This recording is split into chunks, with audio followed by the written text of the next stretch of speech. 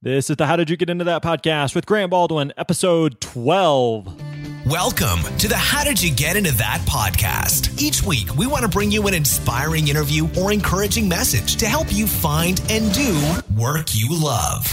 Now, here's your host, Grant Baldwin. Hey, what's up? Thanks for joining us today. Thanks for hanging out with us. My name's Grant Baldwin. You are listening to the How Did You Get Into That podcast. And today we are on episode 12 with my friend Michael Gebben. Now, Michael is a guy that if you're not familiar with, I'm telling you, his energy, his enthusiasm, his passion, and zest for life is going to become infectious to you. I'm telling you, you are going to leave this podcast with a smile on your face, a little skip in your step, perhaps. He just has that kind of effect on you. Michael's a friend of mine. The guy is a video production wizard. The guy is just really, really good. In fact, we have a video on our website that Michael produced. You can check that out at grantbaldwin.com. It's on the homepage there. But just a really great, not only video production guy, but really just a great dude who really, even at a young age, has a very clear grasp on life and where he's headed and creating the kind of life that he wants to have, which ultimately, that's what this whole show is about, is helping people create the kind of life that they want to have. And Michael's someone that as a guy, even in his 20s, who's creating that and doing that for himself. So Michael's story, really cool. He actually started a video production business when he was 19. He made $8,000 his senior year of high school, which as a high school student is seriously good money. And in fact, even after his first year of high school, he made some serious coin. So stick around, make sure that you check that out. Another thing that I think that we can really pull and glean from Michael's story is about just finding someone who's where you want to be and just trying to connect with them. And that's something that Michael did. And in fact, it's really a way that he got a lot of business was from his local competition as other video production companies. And it's how he really created some strategic partners to build his business. So I think you're really gonna catch something from that today. But really, as always, just really good stuff, and super excited to share this interview with you. So as always, you can find all the show notes and links, everything about the show, everything that we discuss and cover at grantbaldwin.com/Michael Gebben, Gebben, Michael Gebben. So make sure that you stop by and you check that out. All right, let's do this. Here's my friend Michael.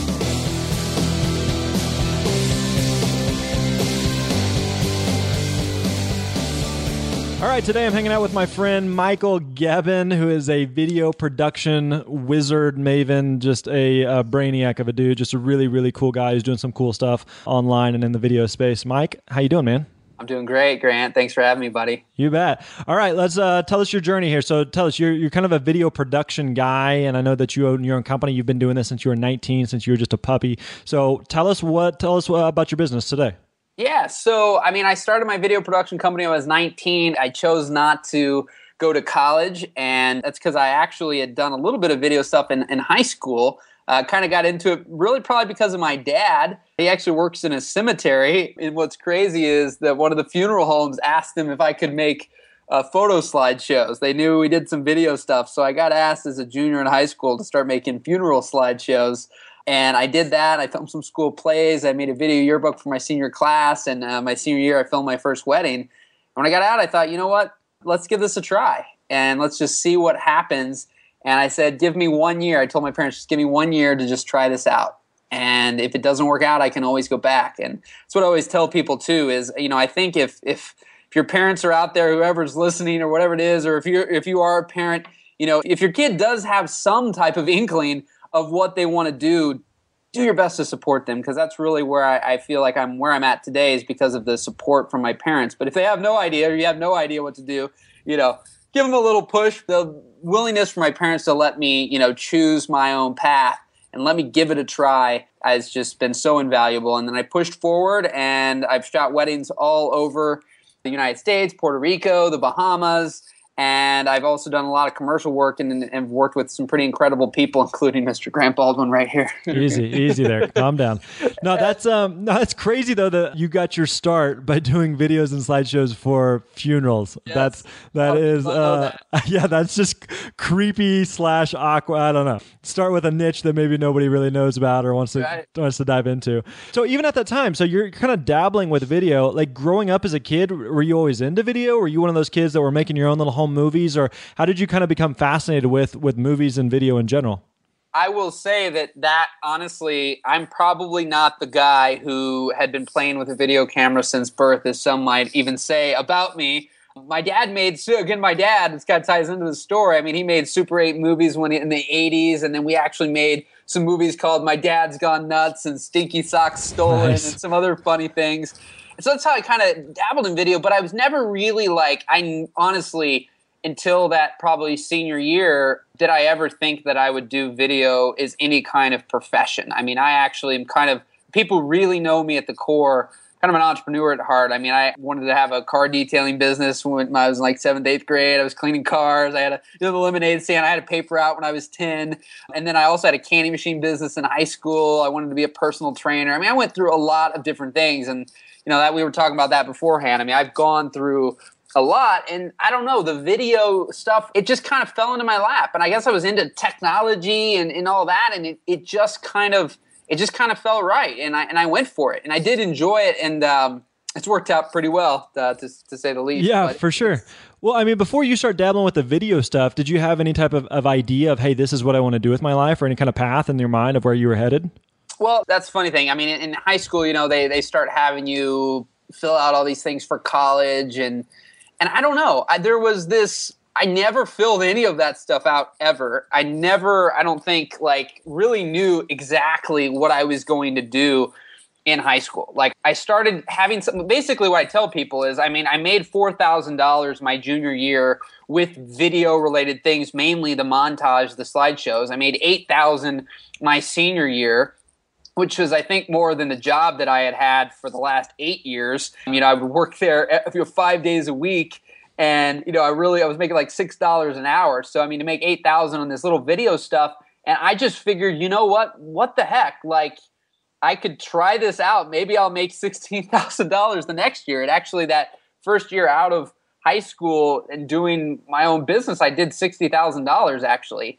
And it was kind of crazy. I got a bunch of weddings. I went to a bridal show. I booked 12 weddings at that bridal show. And I also got some dance recitals that I filmed, a couple graduations. Nice. And but I literally thought at the time when I started this that I could do $500 weddings, filmed and tape transfers to DVD. I'd do these photo slideshows. I got a guy, and I rented this storefront, and basically locally where I live, I had a storefront, and people were able to drop off their VHS tapes and everything. I just started hustling. I went to networking meetings. I started learning, and I just hustled, and that's what I've done ever since. But it was the fact that I just started making some money with it, dabbling with it, and I think I always had this kind of entrepreneurial spirit and about making money and selling things, and so it felt natural. It honestly did. So everything just kind of seemed like it just kind of fell into place. You're just dabbling with this thing. It seemed like an opportunity. Light bulb goes off, and it wasn't it sounds like it wasn't hey, I did this, this cemetery or this funeral slideshow, and it's hey, this is it. This is my life's calling. No pun intended there at a funeral, but feeling hey, this was kind of cool. Let's try this again, and let's try this again, and let's try this again. And each time I'm getting paid and I'm enjoying it. And it sounds like that was kind of the trajectory, and that was kind of the path was, hey, I'm enjoying this. So I don't feel like I have to do this for the next 50 years, but today at this moment, I really enjoy this. So let's keep trying to expand this. Yeah, absolutely. And I think that's the thing is, sometimes when things just feel right, you got to run with it. And I had, and I've still had throughout my career, and I think this is what a lot of people can resonate with is, the term, that phrase, shiny object syndrome, where we see these ideas or we see somebody talking about things and we see money associated with it though, but we get driven by the result of what money we think we can make and not by the actual process or not, by what you're actually doing. And I found that the most success that I've ever had in life has come from the things that I actually did enjoy doing. And honestly, at the end of the day, didn't really know how much money or what kind of, I was making some money, but it wasn't like these other things where somebody was like, oh, you could do this, blah, blah, blah, blah, blah, and you'll make $190,000 in 90 days. And then you get all infatuated with that. But it still takes hard work. Everything takes hard work to succeed on some level. So if you don't love it, you're going to have a really hard time. Yeah, and it seems like, though, that there's really that correlation there that when you do something because it's fun and do something because it's just selfishly enjoyable or you feel like you're contributing to something and you're not worried about the money, it seems like almost inevitably the money tends to work itself out, which is difficult because I think like guys like us as entrepreneurs, like we're planners, like at the end of the day, we have bills to pay. And so you got to have some type of idea of how is this going to translate into dollars so that I can eat and live indoors. But I also want to do something that's just fulfilling and enjoyable and just brings and breathes life into me and into others. And it sounds like you are, I guess in some ways, like one of the fortunate ones who were able to stumble into that early. Yeah. Well, I mean, I wish there was an exact formula. And like we were kind of talking beforehand, I mean, I went through a million phases before I kind of, I still my senior year a little bit thought I was going to go to school for kinesiology to become a personal trainer, even when I was messing with this video stuff. So I guess, fast forward back just a little bit as things pop back into my mind, I had a little bit of that, but I had a million things. I was into so many things. And so like we talked, I mean, you got to be willing to try things. You got to be willing to quote unquote fail fast. Don't just think about things. Thinking doesn't do anybody any good. Action does a lot of good. Even if you, think you're falling flat on your face, you'll learn so much. Done so many things where I've fallen flat on my face to learn, nope, that wasn't right for me. But I do it a lot quicker now so that it doesn't take up 2 years. And then I do it. I just, I might try it real quick. It's not perfect and it doesn't matter to me. And then I learn from there. So, yeah. So your senior year of high school, you make $8,000 doing this video stuff. Yeah. That's crazy. All right. So it sounds like, you do a couple of these funerals and they start kind of coming together. And then from there, is it just basically word of mouth where word starts to spread about your video stuff?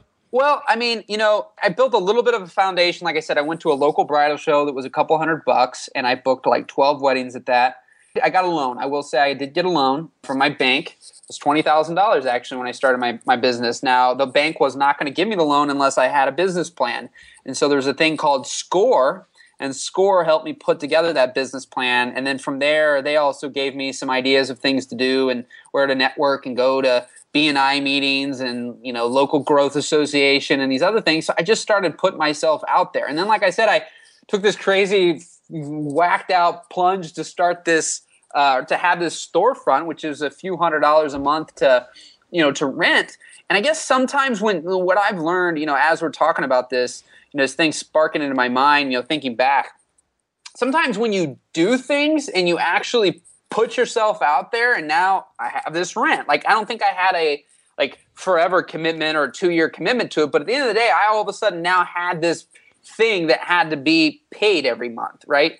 And so, I mean, I was still living at home, but by having that, it was like this extra layer of motivation to go make things happen, and go out there and hustle and make it work. And it just started compounding month after month after month of me getting out there. And my motto is that when I do something for somebody, I'm going to, knock it out of the park because I want people to talk about me.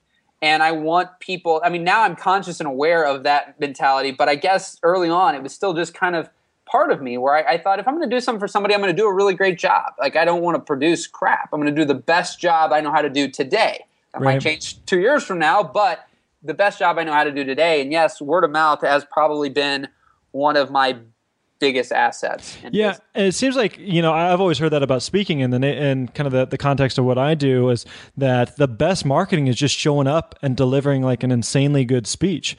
And the same thing with video, like people, the nature of a video is people watch it and you want people to share it. And therefore, like if you just do an insanely good job, it just sets you apart from 99% of the other people that are doing it. Because it seems like, like whenever you say you went to a bridal show and you booked 12 weddings, like it seems to me, again, correct me if I'm wrong, but it seems like videographers at a bridal shower would be a very competitive thing.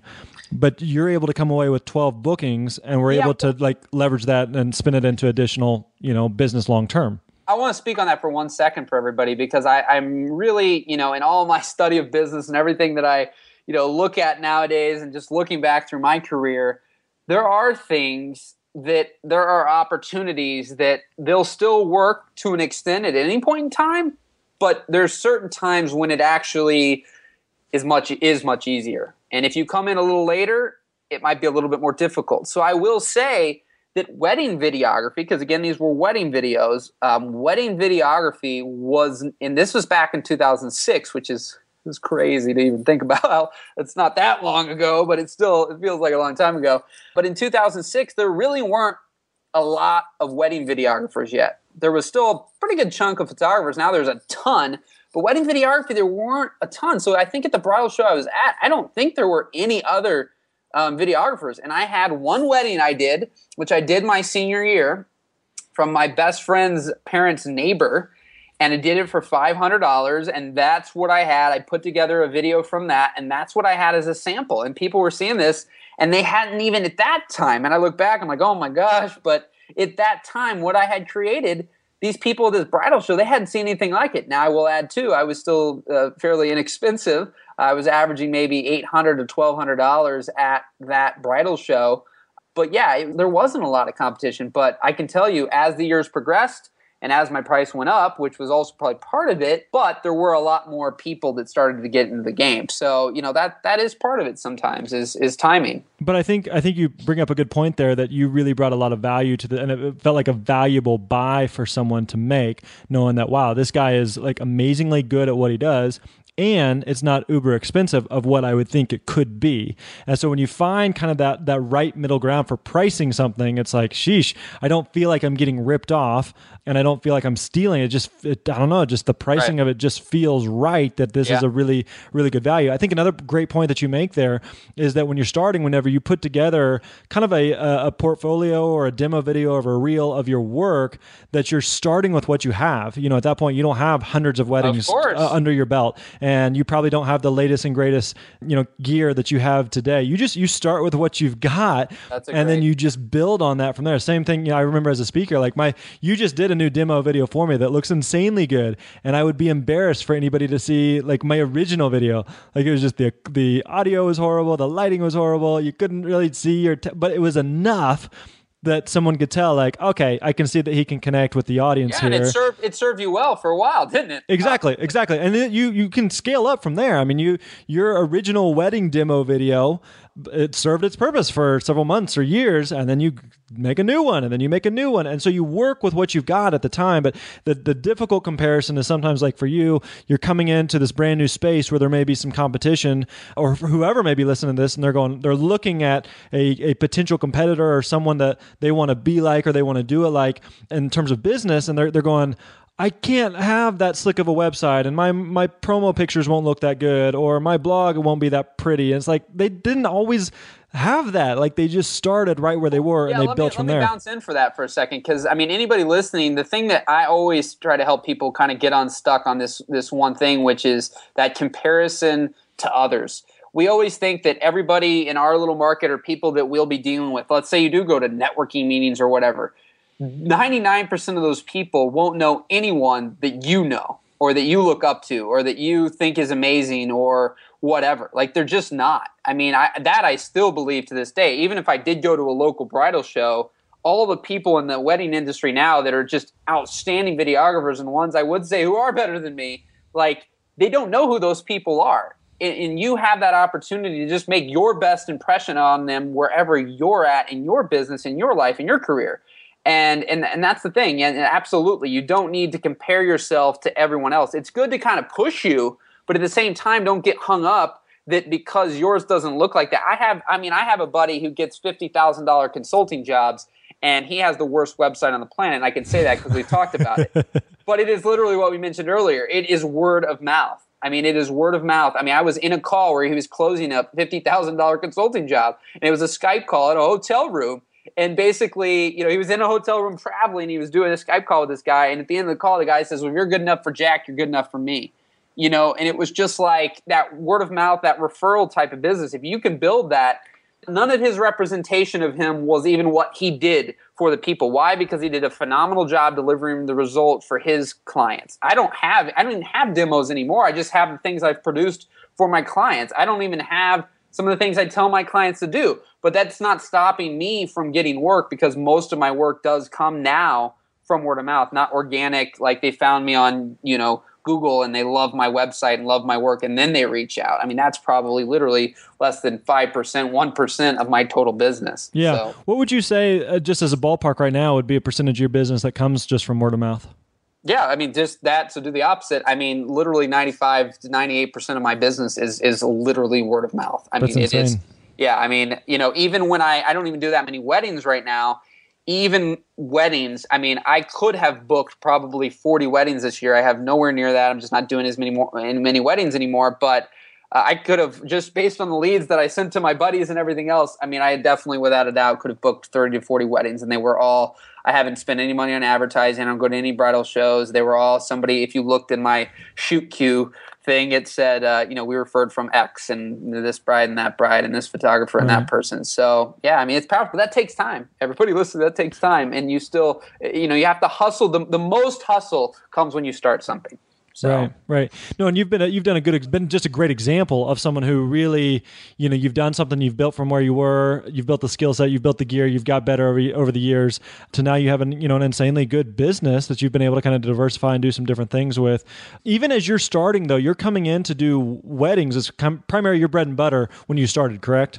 Absolutely, yes. So when you were starting doing that, and you're still kind of inexperienced and new to the game, what kind of like doubts, insecurities, fears are you wrestling with? Because if you're shooting someone's wedding, you have one take.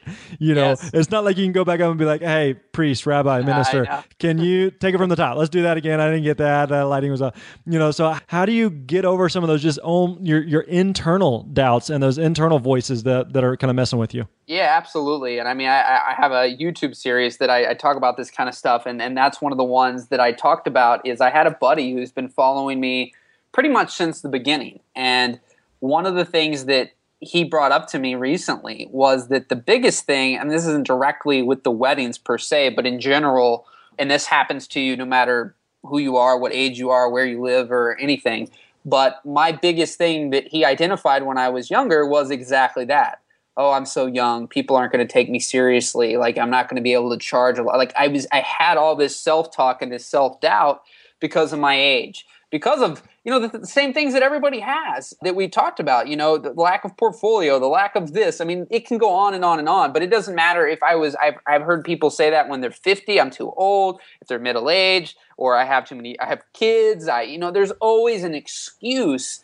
And it's always going to be different wherever you're at in your life. And what I found is the biggest difference between me of 19 years old and me of 27, though, the caliber of people that I've gotten to deal with now, it has nothing to do with the fact that I'm older, though, because if you look at me, I don't look, I get pictures and stuff from 19 to now, I don't look drastically different. You still look like you're 12, but you're killing it. Yeah, so it doesn't. I just did an interview with somebody, and the bottom line is these high profile people that I even work with now, they only work with me because of my I try to always when I'm doing an example, I don't want it to come across as arrogance because it's not, but the confidence and the belief when I'm talking to people. There's no I don't know, or this just kind of that all can be transferred over the phone in person. People can sense when people don't believe in the product that they offer. And that doesn't matter if you're a speaker, if you're a videographer, a photographer, a writer,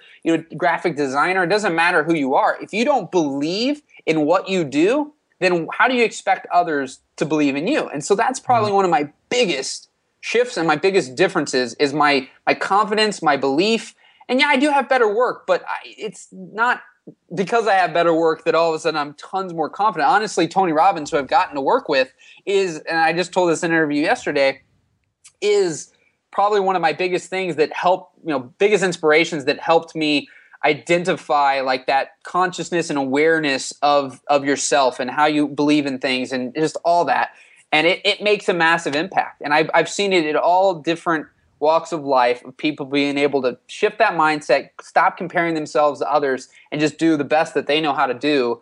And they go on to crush it, because when you have that lack mindset, man, the people who will pay you a premium, and that's the other thing I found. Even if you're not busy, if you can act as though you're already got work and you're busy, because it's funny how the psychology of people, they don't want to work with somebody that's just sitting around waiting for their phone call. Right. It sounds crazy, but it's true. So, yeah.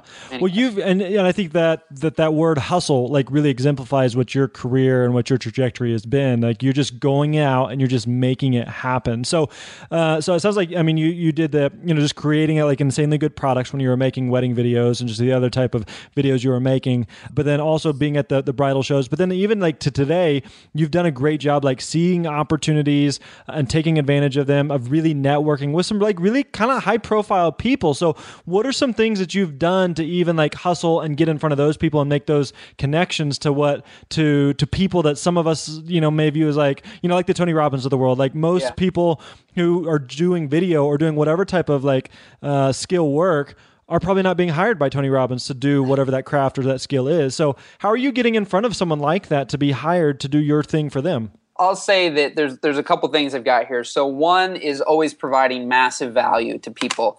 I've done a lot of free work to get in front of certain people, and anybody out there with a skill set, especially I always tell people, like, if you're an artist or a graphic designer or things like that, like, somebody right now, I just had a guy, we have our online program, and a guy was like, I would love to, I can't afford the course, but I'd love to, create like a workbook for the stuff inside there. I noticed you don't have that. I could go through. Now, the thing he could have done differently, unlike me as a videographer and the way I've done it, is he could have sent me a sample of exactly how he would have created it and what he would have done, because that's exactly what I've done, except for the fact that I can't do something for someone. Like for video, I have to first be given the opportunity and then go do it. So I typically would, the thing I always tell people is the worst thing that's going to happen is you get a no, and you get a no when you don't ask.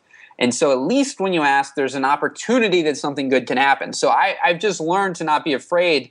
Most of these opportunities I've had have come from sending an email, telling them I love what they do, and they've been, a huge inspiration, and I'd love to give back. And here's how I personally, now obviously my skill set is video, so I've been able to, I can go all the way back to 2010, and I filmed a Halloween party. And I filmed that Halloween party for free for this company, which then I went on to do freelance work for them that actually led to probably over $70,000 in freelance work just from that company, from that one free video, let alone the fact that that free video is what I sent to Tim Ferriss's people because they were having a launch party. And 2 months after reading his book, and I found out, I did the video for him for free, but I found out because other people were sending them some stuff, but they were sending like wedding videos. Well, that's actually all I really had at that time.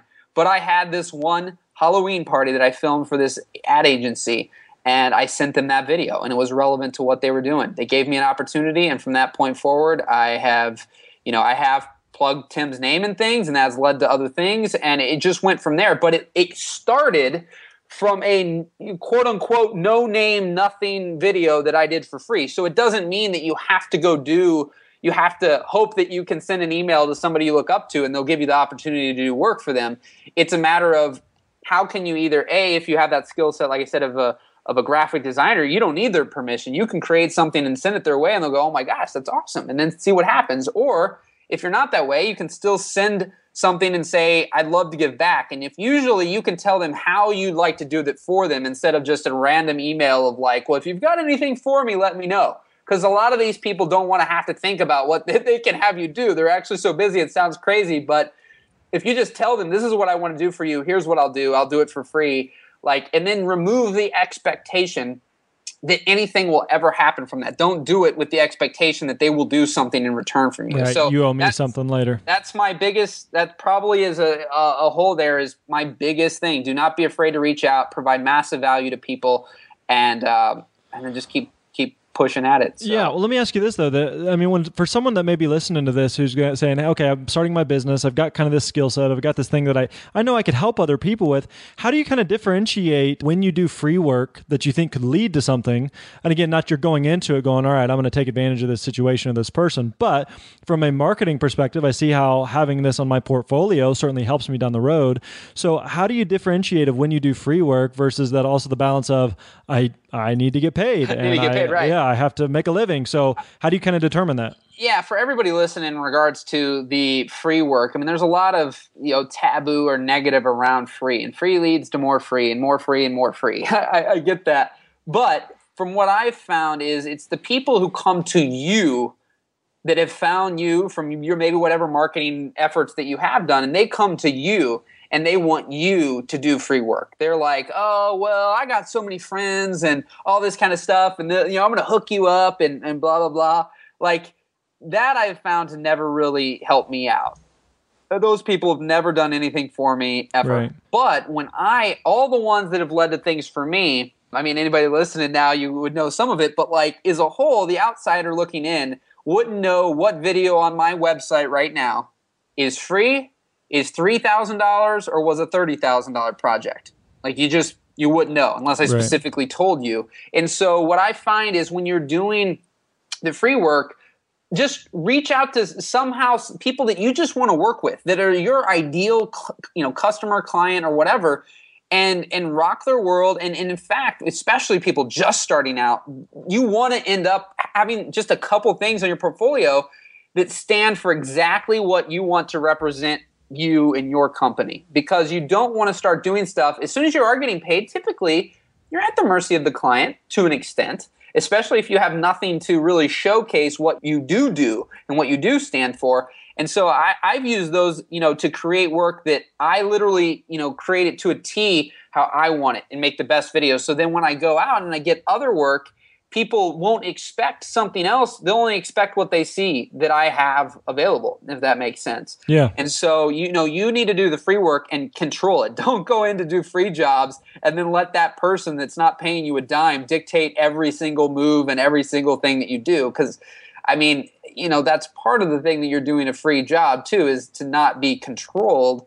At least that's also, what I've found a little bit. The free work I've done, I just get to go out, create something that I'm really, really proud of. And I know that hopefully the people that will come to me will resonate with that, and I'll get to do more jobs just like that, but get paid for them. Yeah, so. I think you make a great point there, that being strategic and being the one that's in control of when you do free, not doing free because they try to sell you on the reason that you should do free. Because I think most of us, we can kind of sniff out like, this probably won't lead to something based on how hard you're pushing me to do this for you.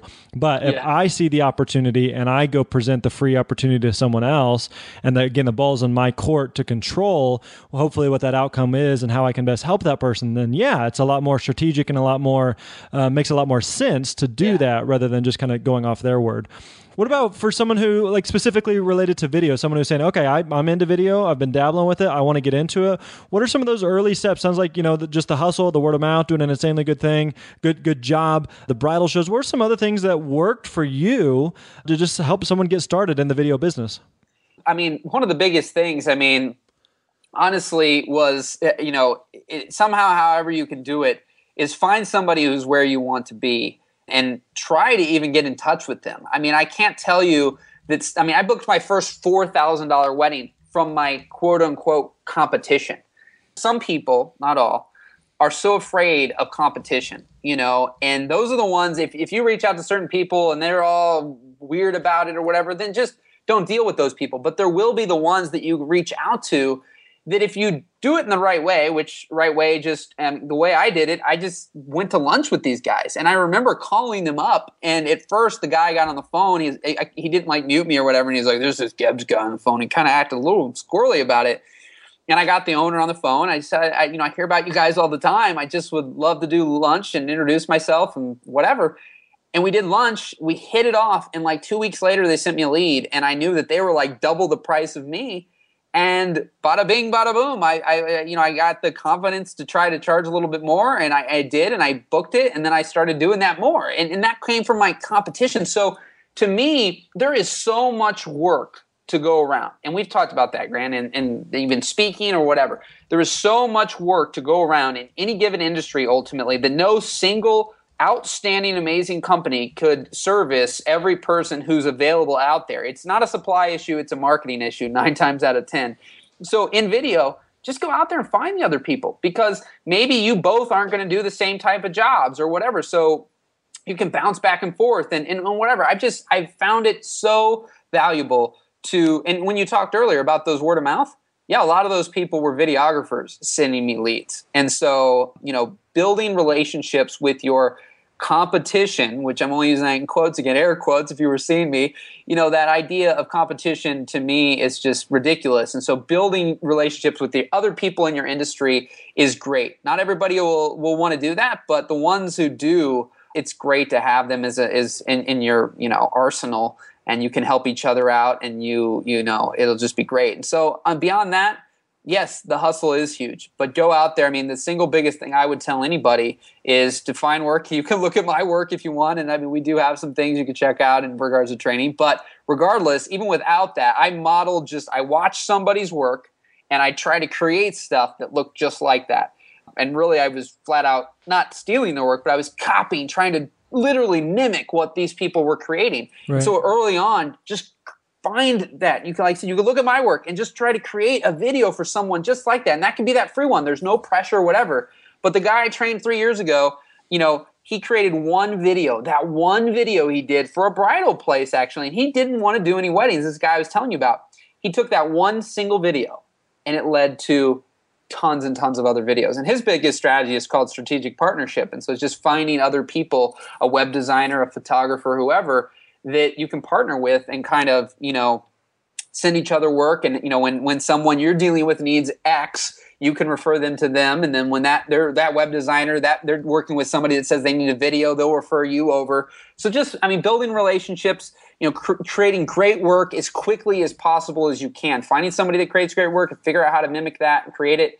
And then, network, and build relationships. Beautiful. So good stuff, man. Really, really great thoughts. Hey, I know you've got a lot going on, and I know you've got a podcast yourself that's rocking. You've got a YouTube channel that's just killing it. So tell us a little bit about more of where people can find out about you, learn more about you, even the video side of the business, all the different irons you've got in the fire right now. Yeah, we'll give you guys a few links. Are you guys ready? Write them down. No, if you're on the computer, type them in. Now, if anybody wants to see, because that's what we talked about the most today, my video production company and my video production work and everything, it's on gebbstv.com. That's GEBBS.TV.com. And then really, the biggest couple other things is my YouTube channel. I have a weekly series I've done since last September. It's been awesome. I've been having a blast doing that. And I just put up a video every Wednesday. And you can check that out over at youtube.com/Michael Gebben. And then if you just want to be notified of anything I got going on, check out the Gebbs VIP, gebbsvip.com. So that's those are the main things. That's enough. There's more, but that's good. Beautiful. And we will we'll definitely link up to all that in the show notes and any others that maybe we get later. But definitely check out the YouTube channel for sure, because I'm telling you, this is, I've met a lot of people on the planet, but Gebbs is someone who his personality, his love for life is infectious, and just a genuinely really, really good dude who's crushing it in business and crushing it in life, and just the type of guy that you want to learn from, that you want to stay close to. So check out his stuff. Check out that YouTube channel. Make sure you subscribe to that. Don't just go watch a video or two. Go subscribe to that thing. There's good stuff there. You want to see that every week, every Wednesday. Be looking forward to that. Check out his podcast as well. Really, really good stuff. So Michael, always good talking with you, my friend. We'll catch you soon. Rock and roll, buddy. Thanks so much. See you, bro.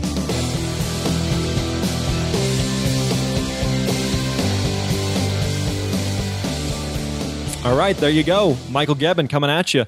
Hope you enjoyed that. Hopefully you just were inspired. Again, like I told you at the top of the show, Michael's a guy he just has this zest and this passion, this love for life. And I hope and I trust that came across today. Really just a great, great guy. I hope for you, if you're interested in getting into video production, that maybe you learned a couple tips and tricks and strategies, maybe some ideas, some thoughts of some things that you could try, some different angles that you could pursue just to pick up new business. And even if you're not into video production, maybe that's just not your deal, but you're trying to figure out how to grow your own business. Maybe what Michael did just to connect with his competition and how he created some strategic partners, how that really opened some doors for him and led to some huge business opportunities. I think also Michael's a guy who's taken some major risks just to connect with some big people, some big names, people like Tim Ferriss or Tony Robbins or Richard Branson, and these big people that he's been able to do video work for. Hopefully that's been inspiring to you to be able to maybe make some serendipitous connections with those type of people, those A-list people that maybe you look up to or admire in your industry or niche. So make sure that you stop by grantbaldwin.com/Michael Gebben and that you check out the links and everything that we talked about today in the show. Also, if you haven't had a chance I would love it if you would swing by grantbaldwin.com/iTunes. That just takes you to the iTunes page of the podcast. We would love it if you left just an honest feedback or rating. Just let us know what you think of the show. That helps us just know that people are listening besides my mom, and also just encourages other people who may be interested in checking this podcast out. So thanks so much for your support. We really appreciate the feedback and just the inspiration that you provide to us. So as always, if there's anything that we can do to help you and support you on your journey to find and do work you love, please don't hesitate to let me know. You can email me, grant@grantbaldwin.com anytime, or you can catch me on Twitter @GrantBaldwin. All right, that wraps up episode 12. We will talk to you again real soon. Have a great week. Thanks for listening to the How Did You Get Into That podcast with Grant Baldwin. Don't forget to visit grantbaldwin.com for all the show notes and links discussed in today's episode. We'll see you next time.